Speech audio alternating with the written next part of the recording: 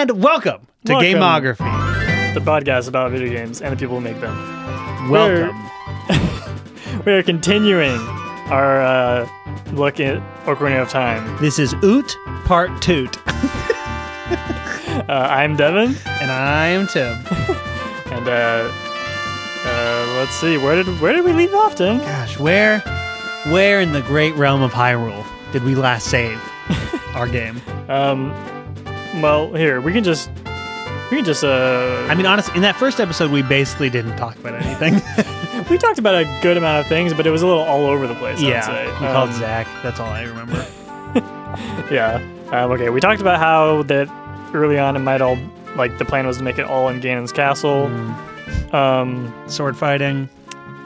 Sword fighting. First person. Well, apparently Miyamoto's plan for the first person was that he had an image where you'd be walking around as Link in first person, and then when you got into a fight, it would like change to an outside side perspective camera. Interesting. But I think it's Koizumi said like that he basically like didn't even like try and make that. He was like, yeah, that's not a good idea. Yeah, just I mean, when that's the whole reason I don't like turn-based like RPG games basically, is because it's like I don't want to fight to like change to a different game. You know what I mean? Listen, sure.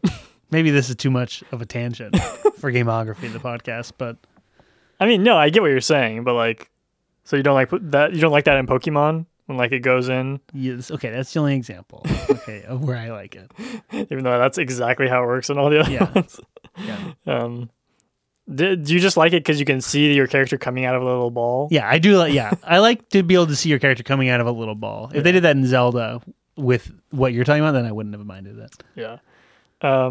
Okay, so let's talk about the sword fighting a little bit more. Because, I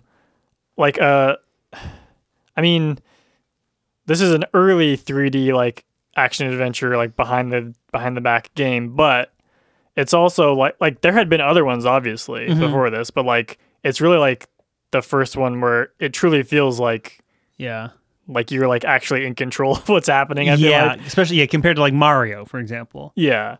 Well, yeah. So they talked about how in making Mario 64 there would be there was an issue of having getting two 3D objects to like align their axes, and their example would be like the signs in Mario 64, where it'd be hard to like actually square up in front of it so you could like read it. Oh, you know what I mean? Like, because you can only like hit A to read it. Yeah. When you're like actually like lined up with it. So they were trying to figure out how to like fix that essentially. Oh, and that's where the targeting. That's where Z targeting comes from. Yeah. Interesting. And I mean, actually, it is kind of crazy to think of Z targeting because it's like they still hadn't figured out how to do like the double joystick type of 3D. Right. But they didn't have. Yeah, exactly. Yeah. But they found an alternate way that feels to me like just as fluid, basically. Yeah, it still works. It's still like fun. Yeah. And so there's a couple of different competing tales of where it came from, but they both center around the like development team going to let's see, where is it? The Toei Kyoto Studio Park, which is essentially like it's like the Universal Studios Park kind of. Where it's a movie theater like run like theme park, like theme amusement park kind of place. Yeah. And but it's like obviously like their whole thing is like samurai movies and like ninja movies and stuff. Yeah. So they have like actors like that you can like watch like fight scenes and stuff when you go there. I don't know if that's still a thing or not, but in the 90s, that's what was going on there. So they went to go there and like research basically. Yeah, guys, this is for work. This is for research. We have to go to this amusement park with samurais. And one, I believe it was the Osamu, the like script director, noticed this.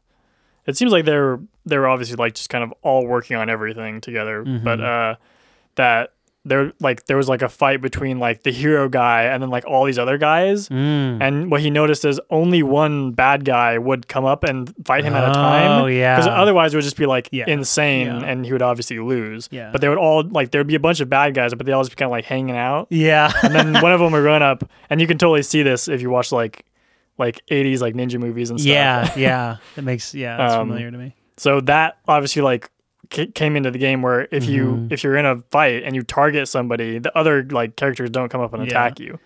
Which is funny because that feels like it should be so obvious and like easy, but it's like when I'm fighting two of those Stalfos, how do you say that? Yeah, or the like lizard guys. Yeah, like there's something about the way that they made it work where you feel the threat of like it still feels like, oh, I need to be careful of this guy. Your guard's not down, but at the same time it's like totally possible to do because you're only fighting one guy at a time. Yeah, well, it's because like I feel like what makes it work is that the other guy or other guys that you're fighting are still like moving around in the background. They aren't just like standing there, because then it would seem like really lame, but it seems like everything is like really still happening and like dynamic, even though they're just like circling around you this whole time basically. Though sometimes they do switch, like especially that in the Dodongo when you dungeon when you first fight the lizard guys. Oh, okay. Remember like if you hit one, then it runs away and the other one comes up. Oh, I don't remember that, but that makes sense. Because you didn't play it this time. Oh, that's true. Yeah, I actually haven't played that in forever. Yeah. Okay, and then another guy noticed in another fight that like the like hero guy was like fighting ninjas, and a ninja like threw out like this like sickle and chain weapon, and the guy like caught the chain and then like held onto it, and like the ninja was holding the other side, and so they were like circling around each other. Oh, and so they got the idea of like making like an invisible line between like the characters basically that would like keep them tethered. Oh, that's so funny. Yeah, you move as if that's what had happened. Like, where you're pulling on something. Yeah, exactly. Yeah, that's funny. Where you just like are circling around each other. Yeah, it's so great. That's how they like came up with all that stuff. And it's what's interesting to me is that like, I mean, it makes sense because they like other games figured out ways to do 3D like combat without needing that, but it's still weird to me that like there weren't other like games that just like didn't steal that idea. I feel like it's like, it is weird. Really, only other Zelda games have used it. I can't think of really another game at all that uses anything really that similar to that. Yeah. Whereas, because it's like, I mean, I guess if you were really in a fight with some guys, like obviously it's a completely moving perspective, the way that your vision will move around everything. But it's like if you're one-on-one, like engaged with someone in that way, like you'd be kind of circling around. Like it's a very natural like pattern of movement, I feel like. Yeah. Yeah. And the animation and stuff is all like looks really like like cinematic and like correct and everything for like when people like lunge in and then like the guy will like raise his shield and stuff. Like it all looks right, so it feels right too. Yeah. You know, I mean, this is off topic, but it's like all of this game's movements and combat and everything, all the like fine-tuned details about it are part of, I think, what makes it feel kind of weirdly more sophisticated than any of the other 64 games we've talked about that comes before it. Definitely. Yeah. You know? Yeah. Like, yeah, they just like put so much detail into everything. Yeah. And like that, there was like, the game was supposed to come out much earlier than it did. Because like, the N64 came out and basically all it had was Mario. Yeah. And for like 2 years, people were like, when is Zelda coming out? Yeah. And I think this like story is that Miyamoto, was like, he was like the producer of it, and he was kind of just like let them develop for a while. And then at like a certain point, he came back and was like, this isn't working. And he had to like come in and like get more hands on. And he was like, we need like another like year to like fix everything up. The Miyamoto perfectionism. Yeah. That's how you get Ocarina of Time level games. Did you have any other thoughts about the combat? No. For me, it felt like, obviously, maybe this is different from your experience, but like it all feels like it feels like really simple to me at this point. Like I remember playing as a kid and it was like really cool and it would feel like challenging to fight enemies and stuff, but it's like, okay, you just like wait for them to attack and then you attack. Yeah. That's funny. No, because I really don't feel that way about a lot of the enemies where even at the end, like, you know, the Stalfos or those the Gerudo, like the big armored guys. Yeah, exactly. Those guys are hard, yeah. Where it's like, it's not always as simple as like, wait till they attack and then strike. Wait till they attack. It's like a lot of time if you keep on jabbing, you'll get in, and then sometimes they'll strike you back though. And it's like, it feels very well, you got to real. learn. Yeah. You know what my trick is with those guys? Take out bombs and you throw bombs at them. Oh, really? Yep. Are you kidding me? I did not ever think of that. That's what I did as a kid. Because it was like I was getting effed up by that guy. Like the first time you come up, you fight him. Yeah, because he really does F you up. He takes like 5 hearts with a hit or like 4. Yeah, exactly. Yeah. Oh, that was probably among the most fun enemies to me because it is just scary enough because of that. Where it's like when you beat him, it feels so good. Yeah. But it's not actually that hard, you know. Like I don't. Yeah, once you learn like his like little tells, like when he's gonna swing his like axe, then you can mess him up. But you pretty much just gotta dodge his moves and then you or go around to the back of him. Yeah, but just kind of like roll when he's about to swing, and then you can get him. Yeah, I think the enemies that like more like. That are less like cinematic, but maybe like, or maybe in this playthrough, at least for me, were like more fun. Were like the other like kind of weirder enemies, like the first dungeon. I feel like has a bunch of like really interesting enemies, like the spiders that spin around. Yeah, and then like the Deku guys that you gotta like do the shield and bounce it back. Yeah, and I mean, I take those for granted because it's like granted, because I like. Have played against those guys for so many times, and because they never stop coming in the game. But it's like they're actually so interesting, especially as the first set of enemies that you fight. Like, and then there's also the like the Deku like stick guys. Yeah. That like bite you. Yeah, those guys are fun. And then like, the giant ones. Yeah. The first note I wrote down about this game was that like because I had recently played the beginning of Wind Waker. I was like, the beginning of this game is so much better than the beginning of Wind Waker. Like it is like it's just so much better. Like because you immediately in this game, like you know, you could run around in like the little Kokiri village or whatever it's called. For a while, but then like basically like the first thing you do is go to the first dungeon. And so you're like just immediately like in a dungeon, like doing Zelda stuff. And also like all of the enemies are like really interesting and different. Whereas in Wind Waker, like the beginning of that game is like pretty boring. And then there's that whole like really painfully long, at least for me, it was like very like, cause I kept getting caught in the like sneaking. There's like a whole stealth dungeon that is really annoying. That's actually a very good criticism because that sneaking is like, to me, that's among probably the hardest Zelda sneaking levels I've ever played in any of the series. It's so long. Yeah, like, it's so long, and I feel like it feels like, I mean, I haven't played in quite a while at this point, but it's like, I remember it being very like heavy consequences for being caught, where it's like I feel you it's like you can go through so much of it and then get sent back to the very beginning, right? Yes, you can go like 10-15 minutes. Yeah, because like also it's like it takes forever. Like the reason why the sneaking sections work, even if like they're not like amazing or anything, but like in Ocarina of Time is like at the one with like getting to Zelda the first time at the castle is like you can get through that in like 2 minutes if you know like when to stop and stuff. And also like the guards move really fast. Yeah. So it's like, okay, you wait here for 30 seconds, they'll turn around. The one in Wind Waker is like the guys move so slow, and you also they don't tell you at all, or like there's no indication of how far they can see or like anything. So it's just like, I hope but they don't see me at this. Like, there's like that guy in like the distance face towards me, and like he doesn't see me now, but Yeah, I do feel like in that one I remember being frustrated a lot by just like, how did you see me? Yeah, like, exactly. Like just randomly people realizing you're there. Yeah. Whereas I also feel almost similar to that with the Majora's Mask one and the monkey, where I love that one's like design and like that level layout and stuff and just the visuals. I just love that whole monkey dungeon thing or the monkey like the Deku tower. Palace. Yeah, that's it. Yeah, they're not the monkey. They hate the monkeys. Yeah. They're the monkeys in cages. Yeah.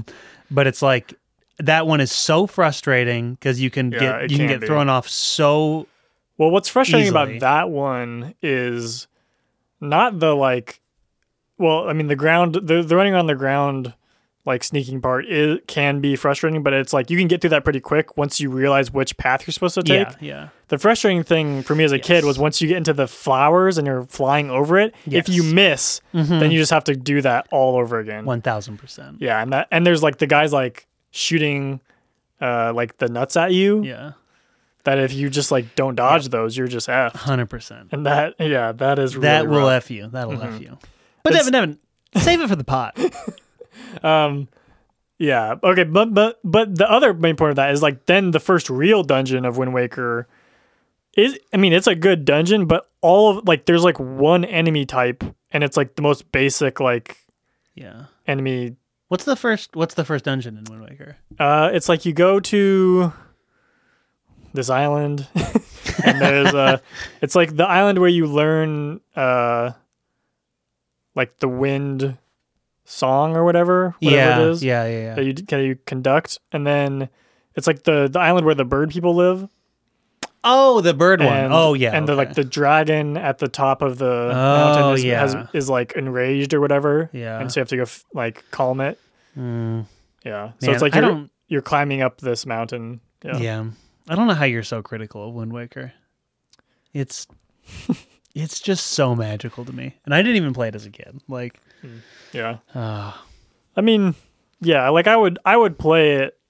I would continue playing it if we weren't playing all these Zelda games. Yeah. Yeah. Like I wasn't like not enjoying it, but it does to me, like it is clear to me that it's like, oh yeah, this is like the same, a lot of like the same, in certain ways, the same like design philosophies behind Majora's Mask. Yeah. Because it is like the same guy. Yeah. So it makes sense. But okay, back to Ocarina of Time. So a big deal for Miyamoto was that cutscenes had to be done in engine, like real time. Yeah, that is a very noticeable thing in this game that I think adds so much to the cutscenes. Yeah. Well, his reasoning for it was not like an aesthetic choice or anything. Yeah. It was that, around this time there was a lot of games doing pre-rendered cutscenes. They would like do like CG. Yeah. Like kind of like what was in movies and stuff. Yeah, I can't think of a good example, but it is there. I mean, that's so many games. Like it's. I feel like that standard. was like the real like PlayStation style. Yeah, that's exactly, like what a lot of like games on PlayStation did. But his issue with it was if you made a cutscene, like those would take like weeks to months to make. So if they then decided to change something, like they'd be like, no, we can't change it.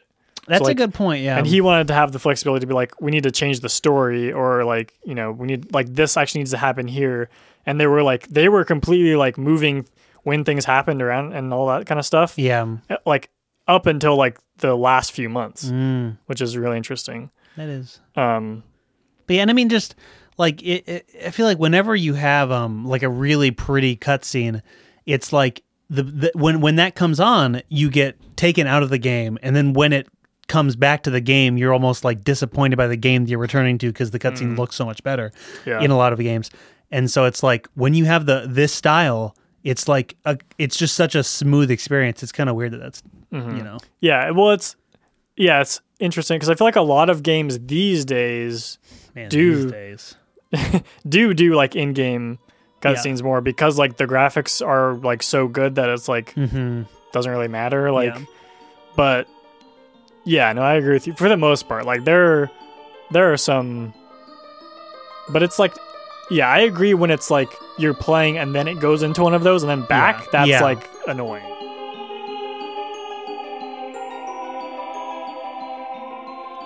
Like other games from the time, there was like they were promoting the game before like years before the game was going to come out, basically. Or like maybe they thought it would come out earlier. Yeah. So there's a lot of stuff that they advertised at different points that didn't actually end up being in the game. I think this is the game that to me is the most of that. I've never seen a game with so many like images. Really? Do you know about some of this stuff? I just know I've seen that video where it's the sword fighting and it doesn't look at all like the real game. Yeah. Well, that was just like a pre-run. Like there wasn't even a game at that point. Yeah. But there's like there's a bunch of things that were like urban legends where it was like it was in like like magazines and stuff like, and then people thought it was in the game, and like I was reading that there's people who would like just were like literally like 15 years later like still thought it was in the game somewhere. There was a picture of like a just haunted by a Triforce things. Like Link opened like a treasure chest and there was like a piece of Triforce in it and they were like, where's the Triforce? And there's a whole like breakdown online that I'll link to on our website, GameographyPod.com. So if I wanted to see this and other images and maybe subscribe to us on different social media, I'd go to GameographyPod.com. Yeah, GameographyPod.com. What if perchance I were on Twitter.com? Well, it's very easy. You just leave off the .com, just GameographyPod. Oh on my Twitter. Goodness! Wow. But yeah, so there's a lot of beta, different like versions of the game. Yep, cuck. Yeah, beta cuckoos, as they're called in this game. And here is a from probably some like French like game trade show or something. Here's a video. Tim, if you can give us any insight on what is being said. En exclusivité mondiale, les toutes premières images de la nouvelle saga du plus grand jeu d'aventure. Yeah, this is what it's called, Zelda 64. They showed like a skeleton guy and it looks so bad. Yeah, they just keep on saying Zelda 64. It's Link in his house. And that's like from a top down perspective. And this is like this is the Great Deku Tree, but it's like quite different looking. It's like, I mean, it looks like a lot bigger area. This song, like these dungeons aren't even like recognizable, basically. I mean, like kind of like the backgrounds were used, but it's like not these areas. Really. Yeah. Also, you can see that like on the interface, there's like no B button. It's just A. Wow. That was an experience watching that. Yeah. I would really recommend you go to what we said before and go watch that. Yeah, we'll put it on. We'll post it on Twitter for sure. Yeah. Oh my gosh. But yeah, the French was just, they were saying, like the brand new saga, like experience a world between times, Zelda 64. Just your boilerplate stuff. Yeah. So another interesting thing that was cut. There's a bunch of different stuff, and again, we'll link to more if you're like interested. You can look at more. There originally was a lot less songs to play on the ocarina, really? And there was some of Tim's foam soundproofing stuff is falling before our eyes. I thought these ones didn't fall. This foam has been such a hassle. You wouldn't believe. I cannot get it to work. Is like everything. I mean, it's working. Yeah, it sounds good, but it's not sticking. Yeah, getting it to stay on my walls. Yeah. Okay, so there was a lot less songs. So like there was, but like the same actions were in the game in different ways. Oh, okay. So like, there was an item there was like a whistle or some sort of thing that you would use to like call Epona instead of doing the song. Okay. And then there was, what was the other one? Okay, instead of the song of the sun, right? That's the one where the sun song, yeah. The sun song, yeah, where you can change from night to day. Mm-hmm. You would go and it's fallen. Just let's just let it go. You would go into like an inn and like sleep for the night instead of doing the song, which is that's a lot less convenient. Yeah. makes sense where they took it out. Okay, but the big thing is when you're an adult, your goal is to get the 6 like spirit medallions from the temples to like free the sages or whatever. I'm not sure what the medallions actually even do. Yeah, honestly, I don't either. But you need them. So your goal is to go get them. And so those were items in the original game. They were like magic items. Oh, so they did stuff? Yeah. That's actually pretty cool. Yeah, yeah. That would have been cool. Yeah. And so like instead of like because you get magic spells from the Great Fairies. So some of them are in place. So like the fire metal is like Din's fire where like does the attack. Why didn't they do that? That would have been really fun. The ice or the water temple one it was called the ice metal, and it lets you put out fire with it. Oh, that's cool. The green one, the forest medallion, was called the wind metal, and it lets you. It's like the same as the other spell that lets you warp to the beginning of the dungeon. The soul medallion. I'm not sure which. I think there was even more than because. Oh wow. Because you get the. Never mind. So the soul medallion would be from the spirit temple. Oh. And okay, this is the craziest one. It lets you become Navi. Oh, what? So like people were saying that you would like. The theory is that like you would use it to like fly, like you would like first person like fly to like locations you couldn't get to. Yeah, and they put that in Wind Waker. They put that in Wind Waker? Yeah, you're not Navi or anything like that, but it's like you can control this bird character. You fly around. I read about that. Yeah. And the theory is that they switched that out for the Scarecrow song. Oh, where like it puts the Scarecrow in places that are like you couldn't get to otherwise. I never did that, by the way. I never did it either. Yeah. Actually, maybe I did like once, but and then the Metal of Light would illuminate things. Oh, okay. And then the Metal of Darkness. I'm reading the Japanese because the like translation, like somebody put it into Google Translate, like they found these descriptions in like some weird place. Oh, that's cool. And like put it into Google Translate, but I'm looking at the original Japanese because like the translation doesn't make sense. It's if you use it in C, it's straight.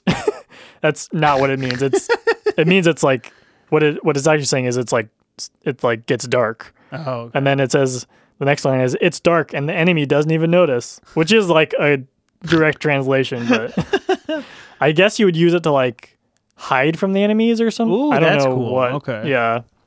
But yeah, so pretty cool stuff. But all that not in the game. Yeah, I really think they should have done that. I mean, obviously that can get kind of out of hand with navigating so many different little mechanics like that because there's 6 of the medallions. Yeah. But I do feel the spells are just a little bit weird to me. Where they just didn't, it's especially because it's like they're so almost optional in getting them. Like I didn't get Din's Fire until I had to get into the Shadow Temple, and I didn't even realize I had missed it. I didn't even. Oh, do you need it in like the first room or something like that? Yeah, to get into the Shadow Temple to illuminate all the torches to get in. Right. And then there's several puzzles in the Spirit Temple that you kind of need it for. Weird, yeah, because you get it. Where do you even get it? I don't even remember. You get it in a random fairy temple or fairy fountain that's like on the way to Zelda's palace as a kid. Oh, yeah. Because like that's when you would get it. Yeah, I remember somebody tells you like that there's like a fairy fountain around. Oh, really? Okay. Hyrule Castle, yeah. Okay. Yeah, there's people that tell you that. Because you get to go back with the bombs to get it after, so... Yeah. But I also a thing that I note that I was thinking about with the spells is I think that was a direct inspiration for, and actually because it's kind of what you're saying with the medallions in Breath of the Wild, the like abilities you get after beating, awakening the sages in the divine beasts, you get the spells which are like that lightning one, which is a lot like the Din's Fire. You get the defense one, which is I think basically the same as the one in this, and I almost feel like the name is almost the same too. I don't know. Even though they're not the same character, I don't think it's like somebody's like grace or something. Isn't it? Yeah. Yeah, maybe it's not. But yeah. And then there's not really a comparison for the Wind one, but yeah, that's interesting. No, it's almost like the same people making these games. Yeah.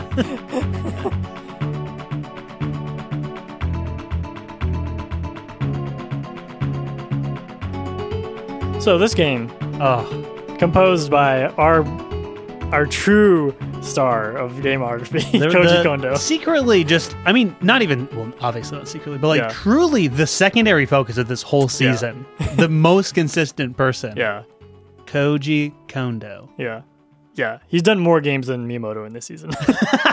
I think there's only been a couple of games where he wasn't the composer. Yeah. Like, I think, yeah. I mean, obviously the game's pre him. Yeah. But then also, Excite Bike and stuff, I don't think were him, but everything after that. Yeah. And I mean, when it's not him, it's Hip Tanaka, who is just a whole other part of the canon. Yeah. But Koji, this is where Koji's okay, guys. His magnum opus. Yeah. Because there are just so many songs, and every single one of them is a masterpiece. Yeah. I truly, I think this is my favorite video game soundtrack. Yeah. And I mean, well, because it's this just, one, it is just an amazing soundtrack. And then it also it's the home or the beginning of so many of the most iconic Zelda songs that never stop coming back, essentially. Mm-hmm. I mean, Epona's song is one hearing. The one we keep on singing. The Gerudo Valley. Yeah. Yeah. That's one of the best ones to me. I mean, Song of Storms. Mm-hmm. Oh, yeah, Song of Storms is, the Song of Time. I don't know if that comes back in any of the other ones. Yeah, besides I guess it really Mask. doesn't, other than Majora's Mask. And even in Majora's Mask, I'm forgetting, but I don't think that you really hear the Temple of Time version of it. You only ever play it. You just play it, yeah. But also, something that I kept on coming back to it or thinking about is that this is, I think, the single most interesting and effective use of music in a video game. Oh, for sure. Yeah. I was very surprised that in all of the interviews and stuff I read, that never came up. Yeah. It's what?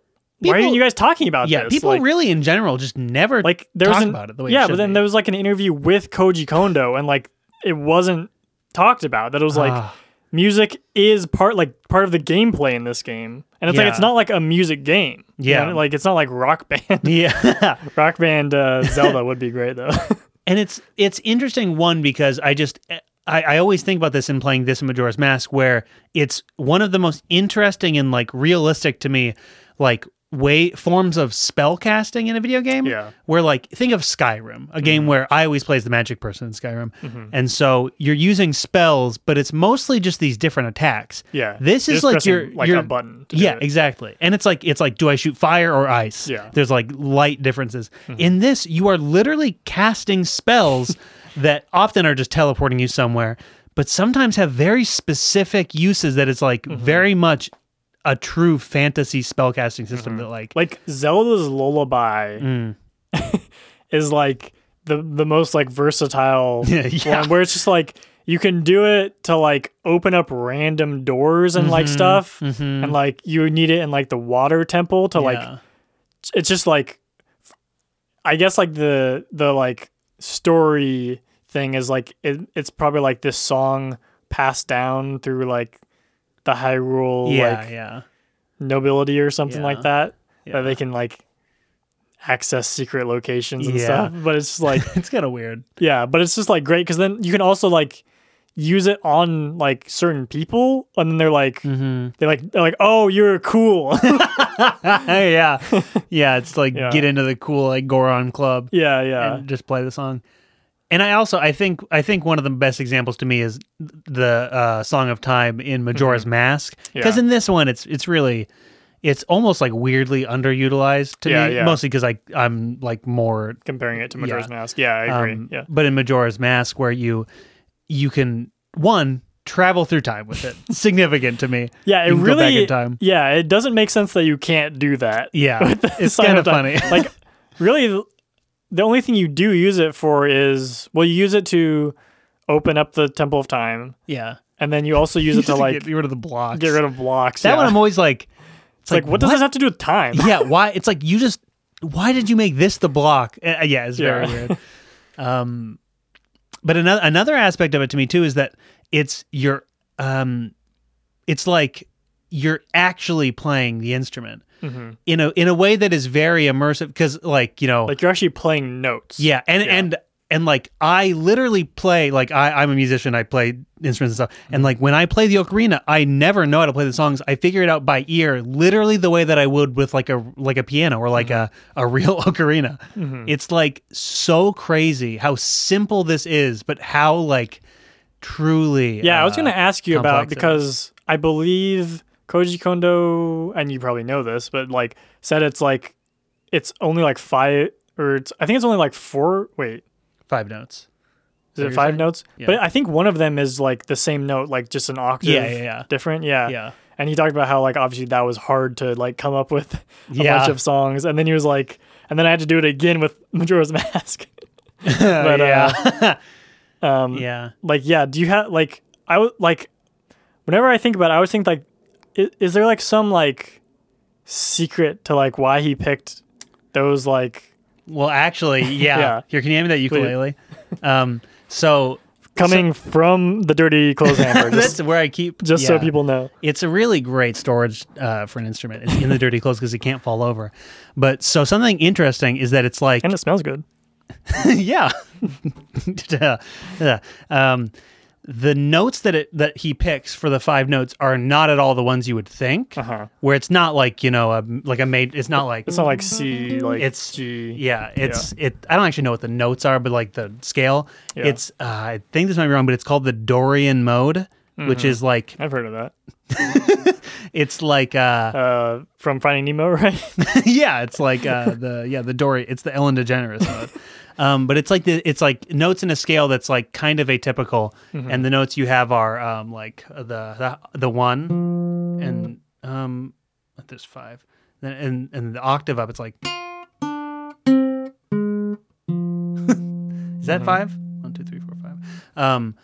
And so the natural notes are D, B, A, and F is what it says. Yeah. Yeah, so the notes are,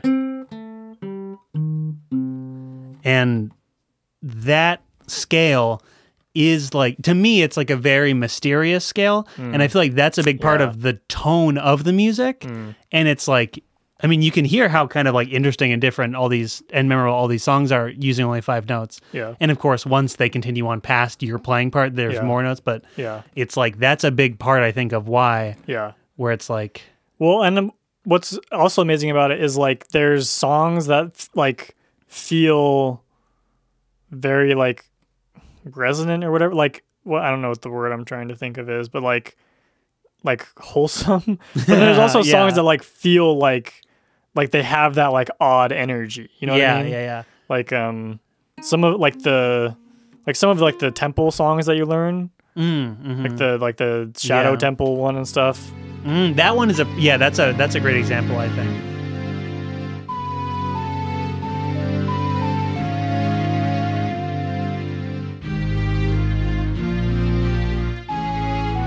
Also, we haven't talked about how like a lot of the songs are duets, which is great. Yeah. Like when you're learning, especially the like the temple songs that you learn from Sheik, like they're just so great because it's like they'll play a little bit and then you play a little bit and then it's like you're playing together and the camera's like circling around you guys. It's so great. Yeah, and those, I find it funny because none of those songs are like iconic Zelda songs, but like they all have like a really nice charm, good. And like they're all kind of interesting in different ways. Yeah, like they're all, I totally agree. They're all like pretty awesome. I think I like the first one a lot. Yeah, I like that one too.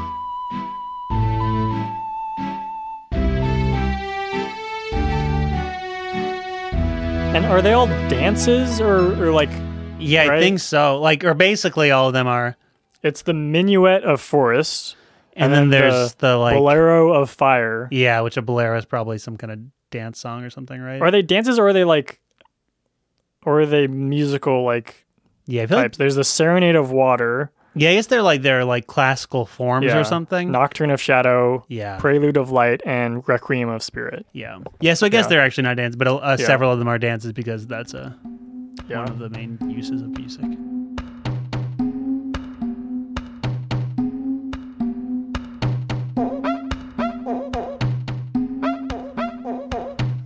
When's Darunia gonna spit a fat flow over this? Oh, this is so good. And it's all percussion. Yeah. Like, this sounds like nothing else in any other video game, like, ever. Yeah. It's, like, so insane. You know, I feel like there's something to the fact that with the songs of the different places, like the different, like groups of people, not people, creatures, whatever. Yeah. It's like, this sounds like a culture of music, but it's not emulating any real culture. This is like a completely imagined, like, cultural, historical, like, genre of music. Yeah, so, and then here's the Zora's Domain. I guess they are kind of emulating. Like, that other one could be like some kind of African, like, music with percussion, and this could be more like Caribbean. Yeah.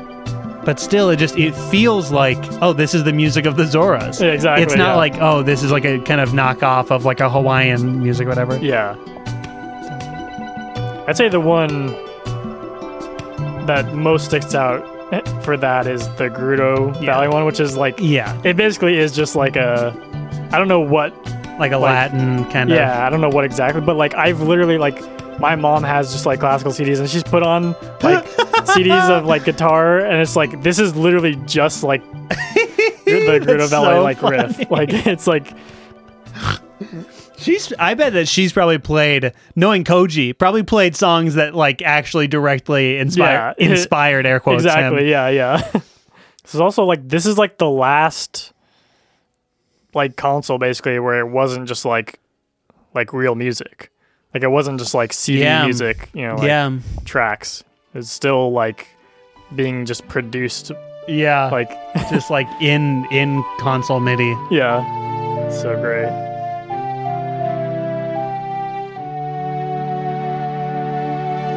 I should mention, because I haven't brought this up, but I did play this in Japanese. Oh, how was was that? Playing Majora's Mask in it as well.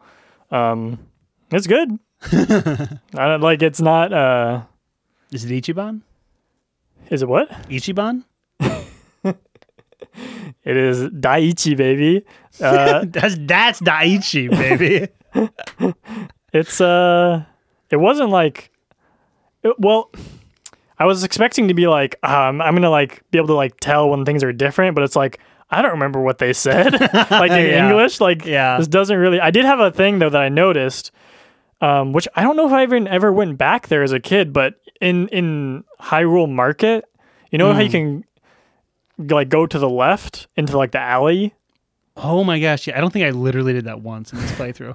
Okay, so like, did you not go to like the Bombchu like shop? Mm-hmm. Well, okay, so I don't think I ever even knew, maybe, or I don't have a memory of this, that you can go to the alley, you can keep going further back. There's like a back. Oh my gosh. And when you're, one thing that's cool is like after, like, so as a kid, like right, like before you're going to go into the Temple of Time, like you've got all three things, and Ganondorf has like taken over the like kingdom or whatever, and like Zelda's run off.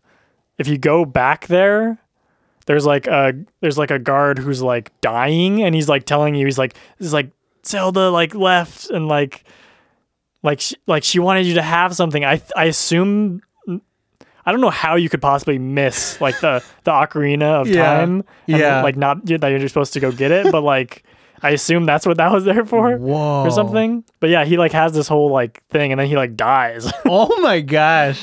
Yeah, it's crazy. Oh, that's so crazy. Before that, like when you're just like in normal like kid time, if you go back there, there's like an old drunk guy. Really? Yeah, and I was like, this seems like they wouldn't have put it in the English. Like they would have like changed him or something, because he's like, I wish I would have like written like screenshotted or like wrote down what he said. But yeah, he's just like, whoa, like he's just like got like some drunk guy line, and he's like. I need to find like another thing to drink or something. Classic drunk guy thing to say. I don't know what he said, but it was just like crazy. That was like the only time where it was like, I bet this is different in English. Like, yeah, they probably did change that. Yeah. Okay. The other thing that I noticed, this isn't really, I mean, I guess it's to the style of that they wrote it in Japanese. It's like somehow. Shout out to Nakajima Sensei. There was like, there's so many words for I in Japanese, and somehow there was even more that I like didn't know in this game. Yeah, that like different characters would use. Like the owl uses like a certain one, and like all the Kokiri like kids use oira, which is like we, but I'd like never seen that before. Weird. And then like I think there's even other ones where it's like, oh, the Deku tree uses like a really weird one that I think is supposed to be like, you know, like kind of like an old style. Oh yeah, like an old fashioned kind of like that's word. So cool. Yeah. Wow, I had no idea. Yeah, that I wondered. Is there just like a whole other level of like literariness to the writing of this game in Japanese? I would not that sounds say very so. Okay. In general, like I'd say it's well translated. Okay. But and another one is the Gerudos like use a different one. Oh, really? Yeah, it's like so weird. That's so interesting. Just like every time there was a new one, I was like, how is there more of the, like as I would look up what is this word? That's that's especially crazy, you having like been speaking Japanese daily for like the last 4 or 5 years. Yeah. Like to be encountering words for I that you've never seen. Yeah, I mean, I think the thing is like no one ever uses them. Yeah. Like you only see them in like anime and like games and stuff is I think really the thing. Yeah. And like, you know, like and like movies probably or like no one ever really like there's like 3 that people actually use basically. Okay. Yeah. Maybe like 4. Interesting. But even that's a lot. I mean, yeah, it's still like compared to English, yeah. It's a lot. Yeah. Another note I made is there's some good comedy in this game. Okay. Just like I feel like just like there's just like silliness. Like yeah. When I wrote down like what just made me laugh was when you go to the Zora's Domain and you bring back the bottle with the like note in it that the princess has been eaten or whatever. Yeah. The king. Do you remember this? He like scoots over so you can get in. Yeah, and it takes it's like 30 long. seconds long of him just, and it's like I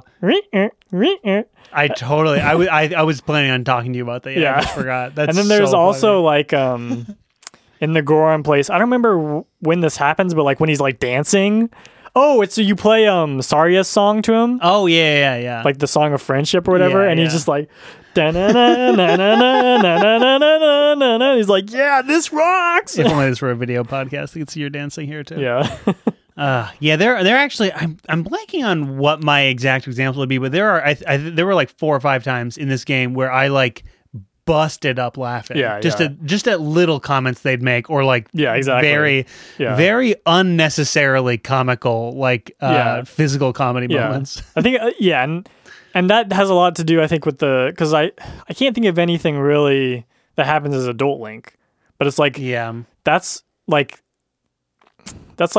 you know that's really what sets up that whole like tone of just like this is like a fun like family adventure at the beginning, like everyone's having like a good time, like you know there's like bad stuff happening but it's like everything's fine, like nobody's like really dying except for the Deku tree, which is like very sad and did like destroy me as a child. But then there's the new one, the little baby. He's not really dead.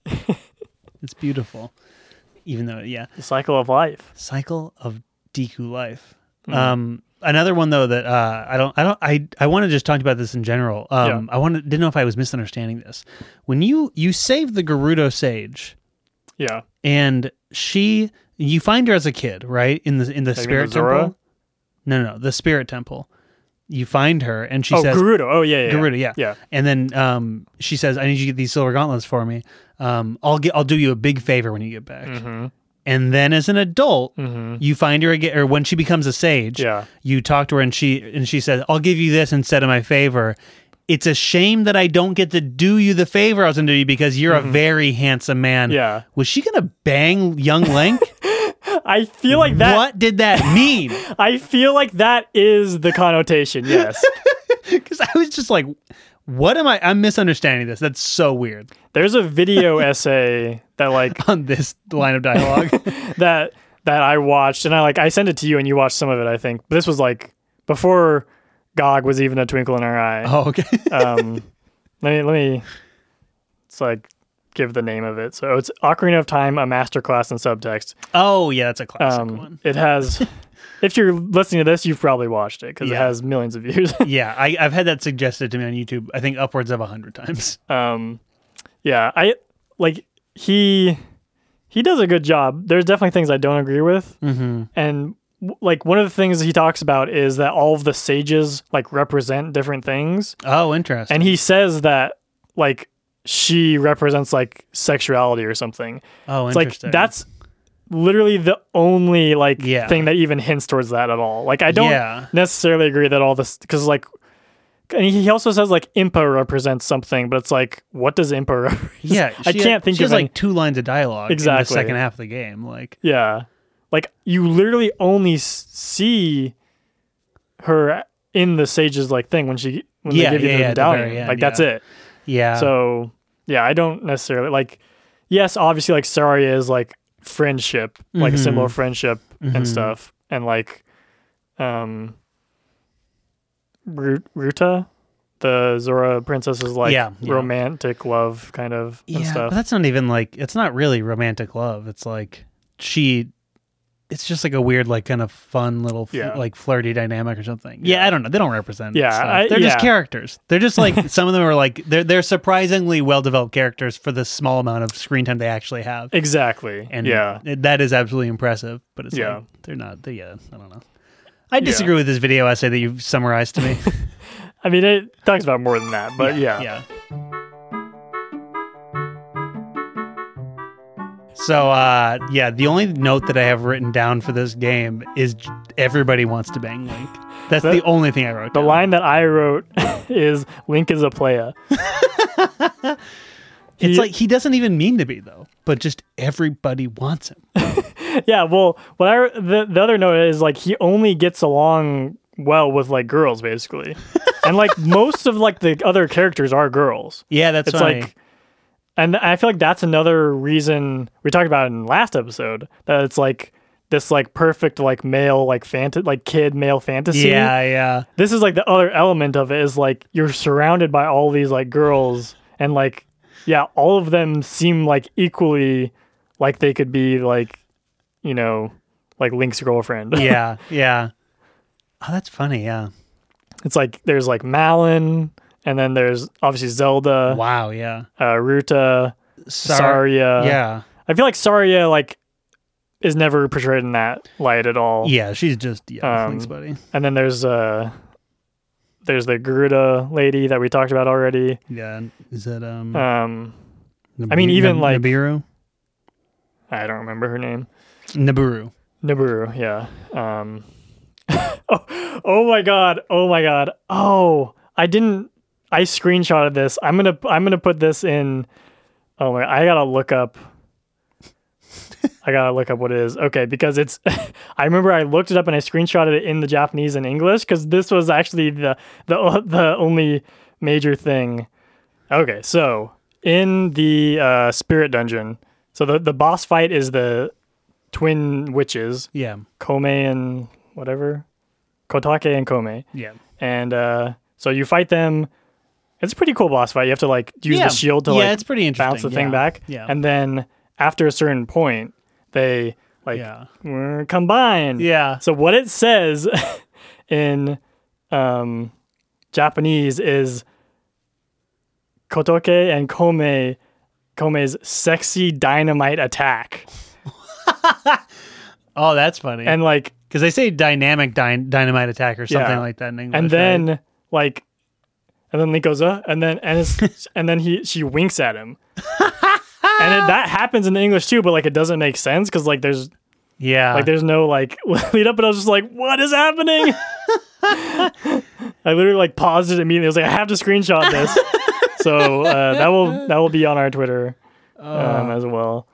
Yeah, and that's the exact tone of the sexuality in this game that just keeps on coming up, where it's just like Link's like, ah. Yeah. It's like, ah. I mean, Link's reaction to literally everything is like, ah, and he like kind of backs up like every time Sheik appears. It's like, and then he like tries to like go towards her and every time. And smoke bombs out of there. Her? You mean him? Sorry, spoilers. It is weird how they always refer to Sheik as him, where it's like, they know we know, right? Yeah. They put her in Smash. Yeah. And then that's maybe like one of the best boss fights in the game. Because like it is just a little more interesting than I think that one, and the hands are pretty fun. The hand one I think is the hardest boss in the game. Yeah, that's definitely it because it'll like do some serious damage to you when those hands hit you. And that's that goes back to it's not eyes and hands, but it's like it's basically close enough to what we talked about with Star Fox. 64 100%. This is another example. Yeah, floating disembodied hands. Though I don't think Miyamoto designed any of the bosses in this game. Oh, interesting. Aonuma was the like main boss guy and the main like dungeon guy. Okay, he made I think like 6 of the dungeons or something like that. Okay. You know, actually, I'm going to say I'm going to come out critical on the bosses in this game in general. Because I don't think there's really a single boss battle in this game that I really noted as being particularly fun. Some of them are pretty interesting, and I mean they're all successful. I think like where none of them are horrible, but it's like there are no boss battles in this game I would redo for fun. I think. Interesting. I've pretty much used walkthroughs for all of them, and just because I wanted to get it over with.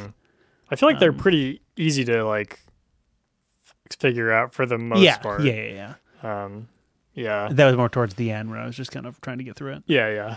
That's well, we'll see what I have to say about Majora's Mask. No, but wow, because I was just thinking the same thing.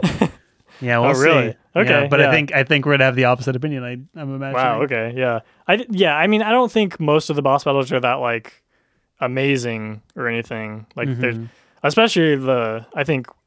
Maybe the worst one is the dragon one that I watched you do. Yeah. That one is just... Like, it is, like, cool that it's a dragon. Yeah. And I imagine that went, like most of the way at the time. Yeah. But, yeah.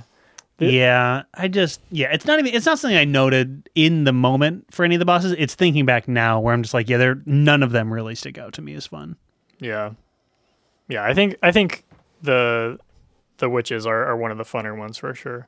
Oh, and then you beat them, and they disentangle and turn into like ghosts with the halos over their heads. Yeah, this part is so weird. They have like a weird like comedic like back and forth. Yeah, they're like, "What's that over your head?" And it's a halo, and then they float up to heaven. And they're like, "You got one too?" And they're like, "No, I don't." Blah, blah, blah. And then like, whoop, they just disappear. It's great. Yeah, it was. Yeah, that was just all very interesting. Those witches. I feel like that is like. That and like the weird like all the weird like sexual stuff is like indicative or like kind of shows that like I think it may, especially as a kid, like the adult Link world seemed really dark, but it's like it's really not. It's really just like a couple of moments. It's like when you come out and like the zombies are there in Hyrule Market and stuff, and like there's like the weird like ghost like the Poe salesman or whatever. Like that guy's creepy. And then just seeing all of the other areas in Hyrule kind of fallen into ruin adds to that. But ultimately it's like they don't look, or most of the places don't look that different. Yeah. It's like, Hyrule Field looks the same. Like the lake looks the same. Like I love that the fishing shop is still like, it's like it has not been affected. Did you do the fishing?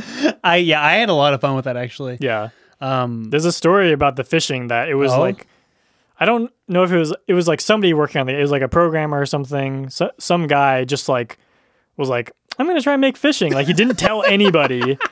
And then he was like, hey, like I made this fishing thing. And they were like, what? That's so funny. And he was like, and they're like, okay, then I guess we have to like add this whole like area to it and to the game and stuff.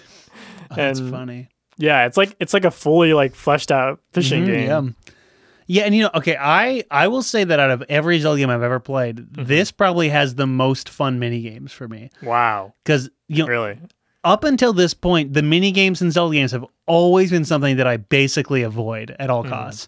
Whereas in this, like the fishing one, I had a lot of fun doing. Yeah. I definitely did more than I needed to. The Gerudo archery on the horseback was I tried. I didn't ever get the second one, the bigger quiver. Yeah, but like I tried that so many times and I enjoyed it. And there's another one. I didn't like that one. Like I feel like the aiming is just not quite. Oh yeah, for sure. It is. Yeah, the aiming in general is just so abysmal that it made it really tough. But it was just fun. But yeah, because like I should save it for the pod. But in Majora's Mask, like I don't like any of those mini games.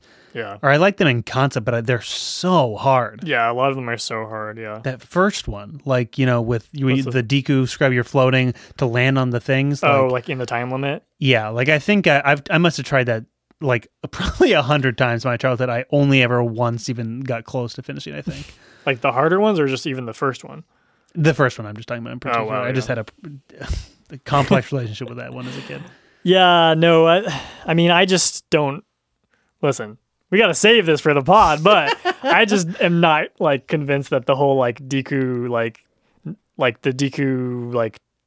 Yeah, the seed flower jumping thing is, like, a good idea at all. Yeah, save it for the pod, but I do see where you're coming from with that. I've always really enjoyed that, but that might just be because of childhood associations. But yeah, I can entertain that idea. Okay, another thing I noticed about this game, Ocarina of Time. Did you notice that adult Link has a pierced ear and an earring?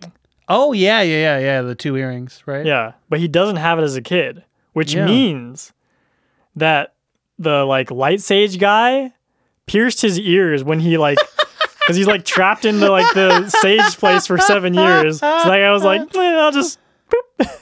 Wow, you're right.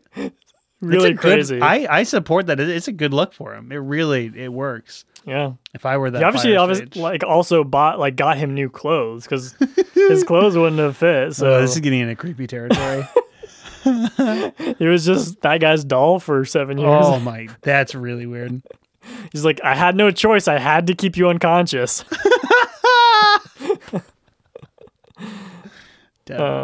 Devin. Yeah. Okay. So this is we're getting to now my thoughts on kind of the game in general and like the ending and kind of like the themes of the game in general. So I guess I'll just go into them since we're gonna come back to comparing it to Majora's Mask. But like I feel, especially thinking about I never thought about it this way, but looking at it in the lens of like going through Miyamoto's career and kind of like learning more about Miyamoto himself. Yeah. I feel that this game is like the purest expression of Miyamoto's like wow. Like his whole like I feel like what his whole thing in with games and also just like in general is that like he's like very interested in like returning or like using games as a way to like return people to like their childhood or like or just like his games are marketed to, or like meant for kids mostly and also like I think he talks about like obviously a lot of the games his game ideas come from him like thinking back to when he was a kid and like trying to recreate those like for sure those like feelings and emotions and stuff, and this game is about being a kid and then like becoming an adult and everything sucks. Like the world sucks and like people are bad now. Like like you go to like when you're an adult and you go back to Lon Lon Ranch, like the nice like guy has been kicked out. And it's like the mean like uncle or what I don't know what his relationship is, but like now he's in charge and like everyone sucks when you're an adult. And you have to return to your childhood essentially, like repeatedly. Just to survive. Well, and like the end of the game is like you can't like Zelda is basically like you have to go back to being a kid because like you missed your childhood. Like you're not supposed to be here. And like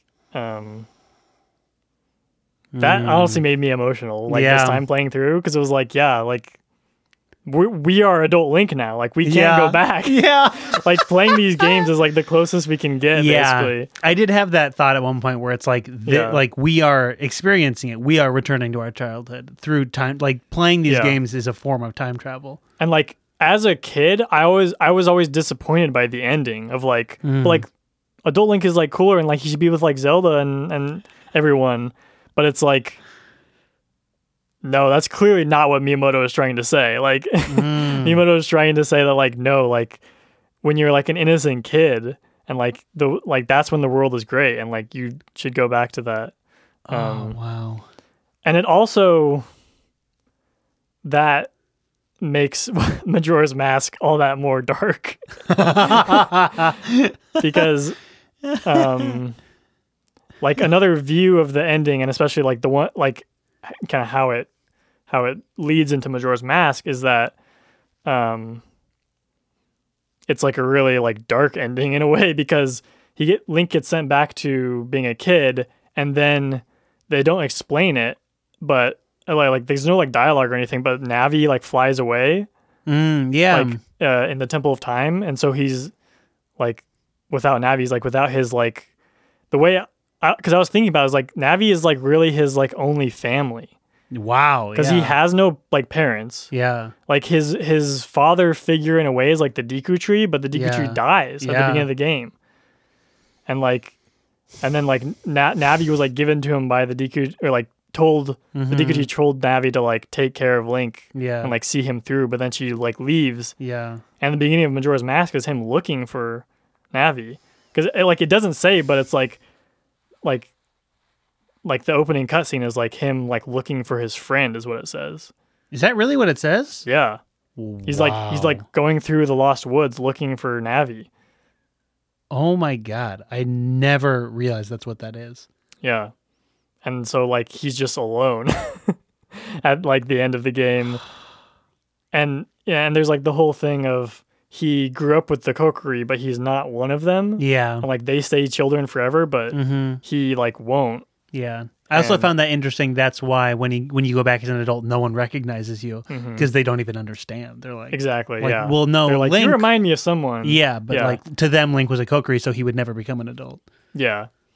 Yeah. Well, I'm curious, like if they think he is, because they know he's different. Yeah. Like they all treat him like everyone except for Saria basically like treats you kind of like shit. Yeah. At the beginning of the game, they're like, what are you doing here? Like, the Deku Tree wants to see you. Yeah. Like he should be calling me. Exactly what that guy's voice sounds like. Even though you never hear him, that's what he sounds like. Yeah, he's like a Brookliner.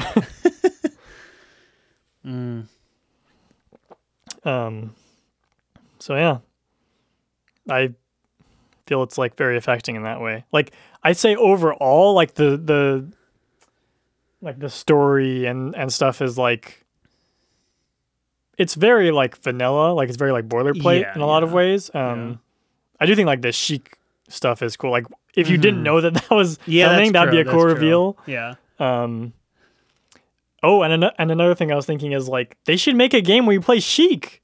That would be really, because like like Zelda's clearly doing other stuff, like while Link is true. Yeah, because like there's when you like go to Kokoriki Village after doing the water temple, and like the whole like thing comes out of the well, you know?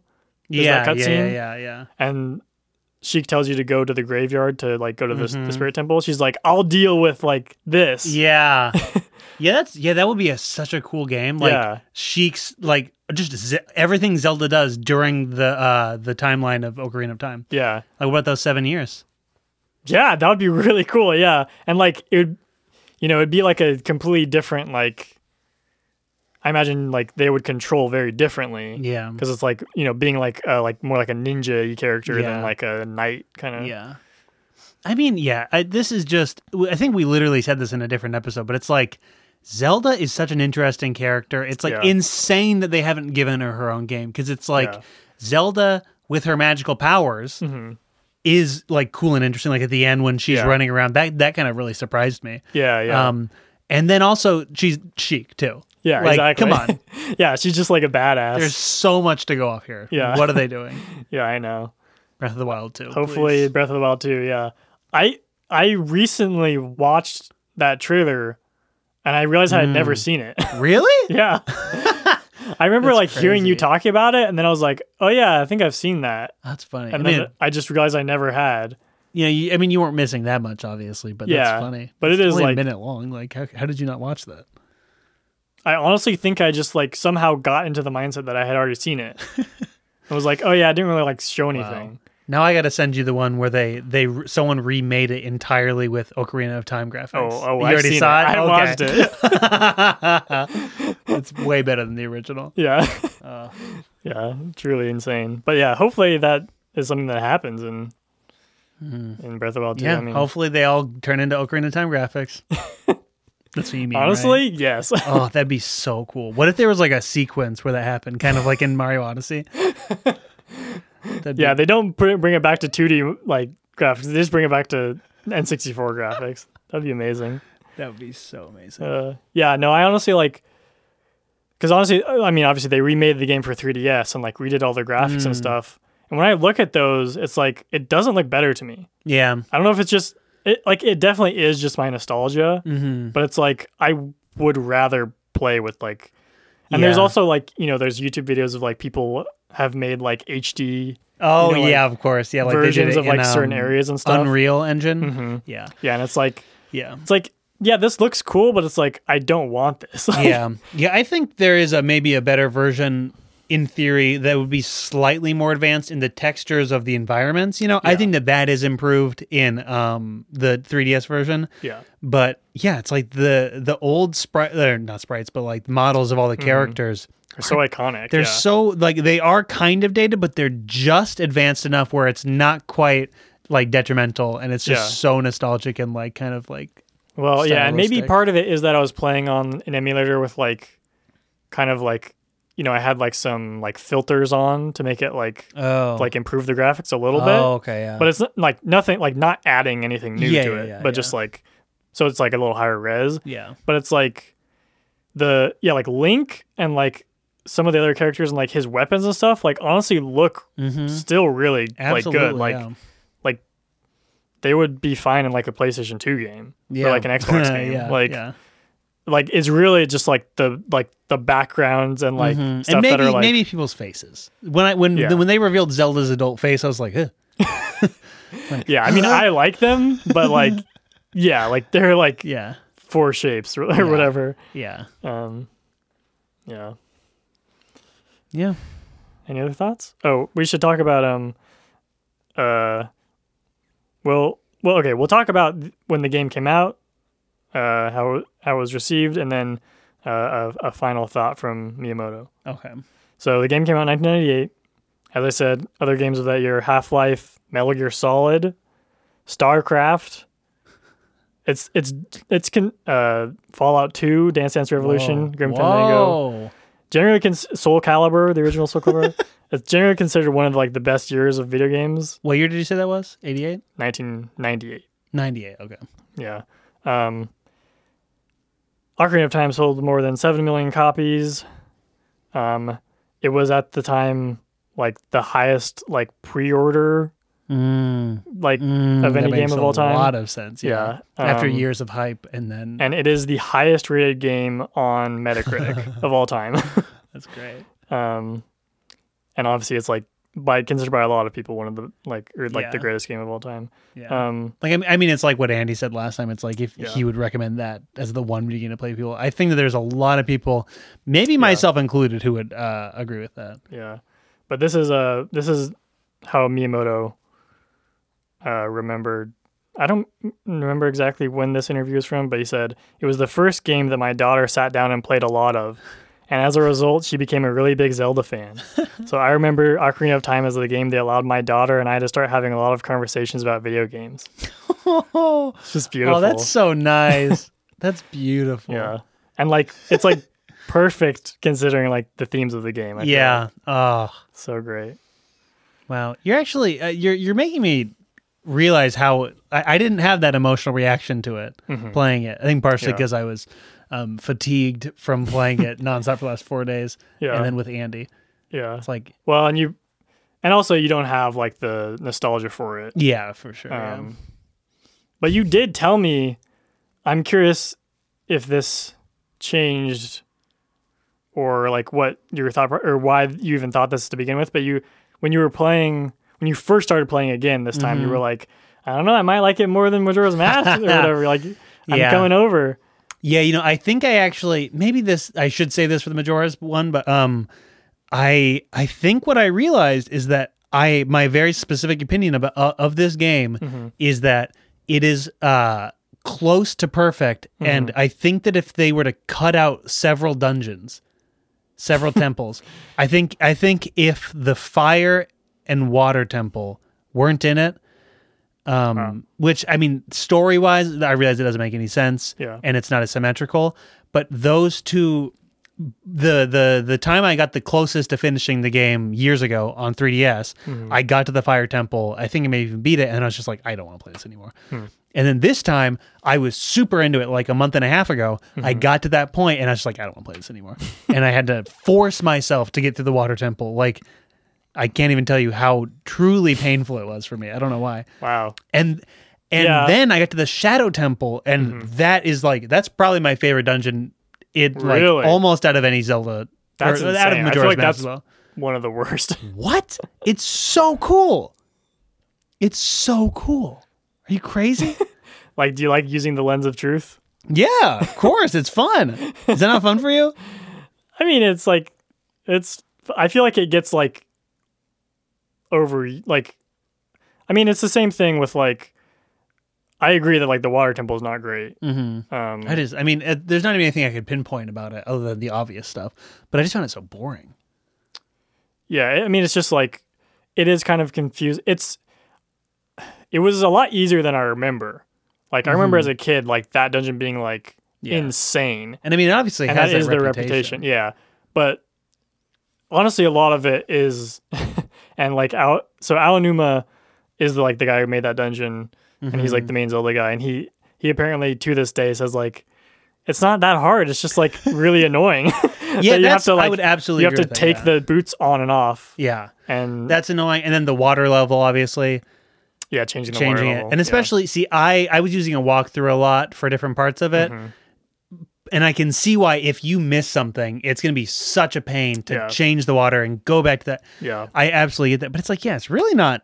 I was expecting something so next level complicated. Yeah, because I had never played that one before. Yeah. It really wasn't. Yeah, I agree. It's kind of annoying. Yeah, I don't know. Yeah.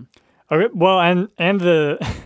The Shadow Temple has a couple of like parts that I found really annoying. Like there's like the section with like all the guillotines, you know? Oh yeah. Like you have to like jump through them at the right time, and then there's like the fight with the Stalfos at the end of that. And like if you get knocked out, you have to like go back, like not even to the beginning of that room, like back before that. Yeah.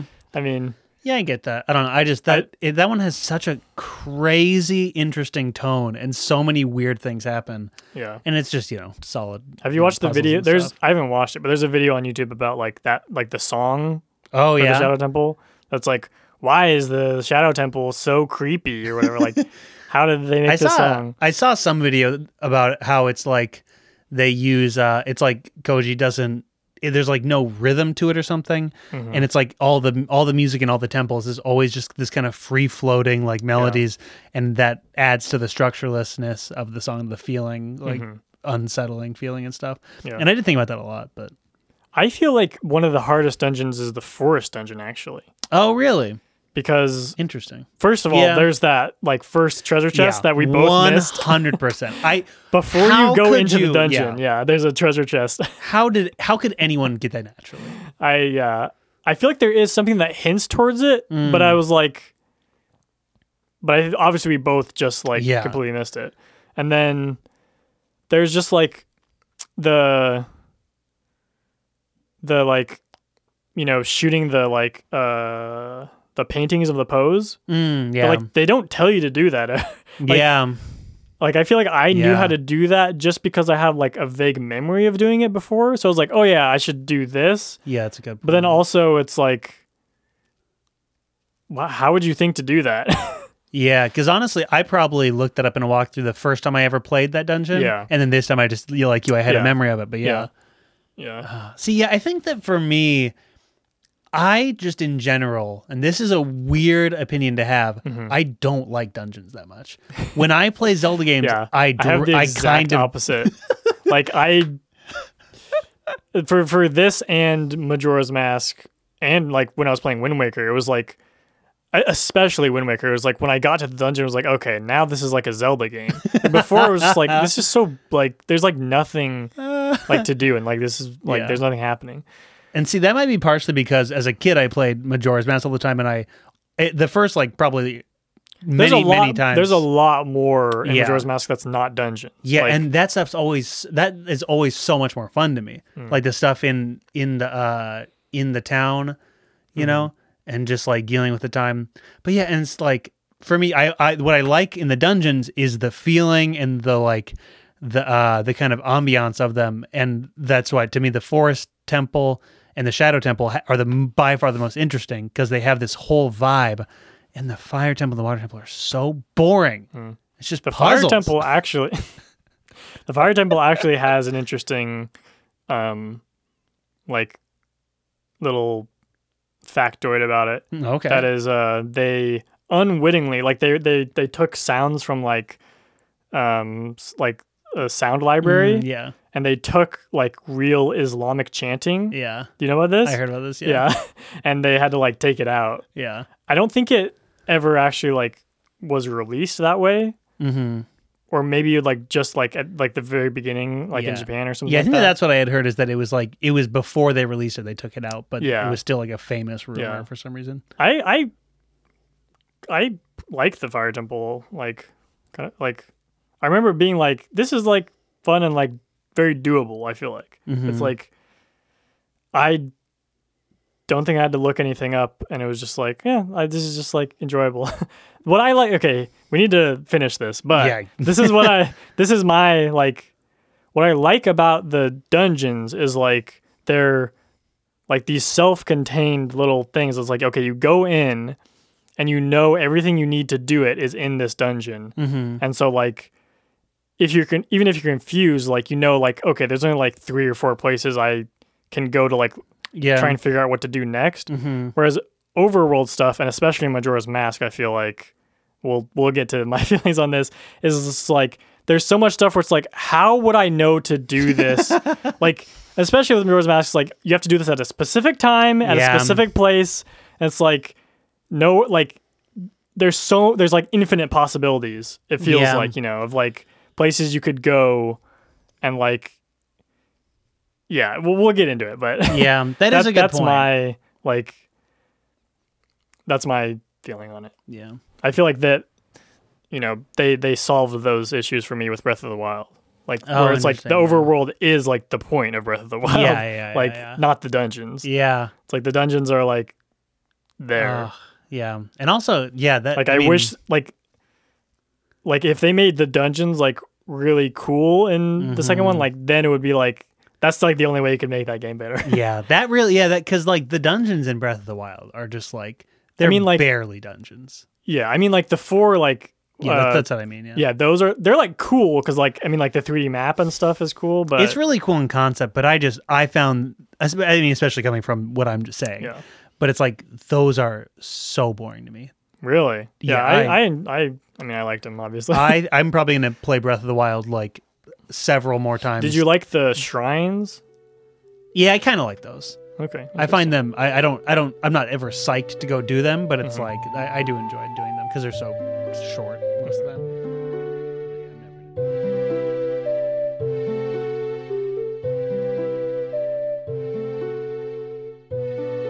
Okay, well, we spent a lot of time not talking about Ocarina of Time, but also a lot of time talking about it. So. We spent a lot of time. We spent 2 episodes talking about it, okay? You can't be disappointed with us. Literally 2.5 hours.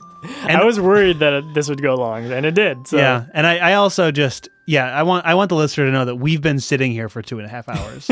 this was all one session. Yeah. And now we're going to go and eat sushi and talk more, which is crazy. We can only talk about Ocarina of Time. I'm sure that's what we're going to talk about. But yeah, one of the best games of all time. I will absolutely agree to that. Despite, whatever problems I may have with it.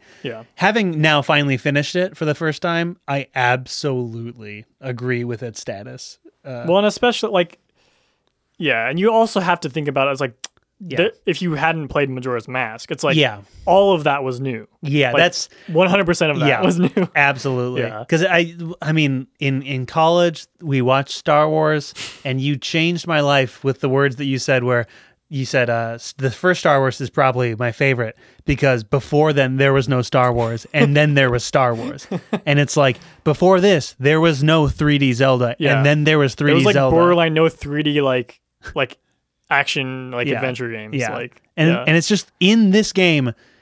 I mean, so much of what I love about Majora's Mask and all the other ones comes directly from this. Yeah. And it's like it just wasn't there before. Yeah. Amazing.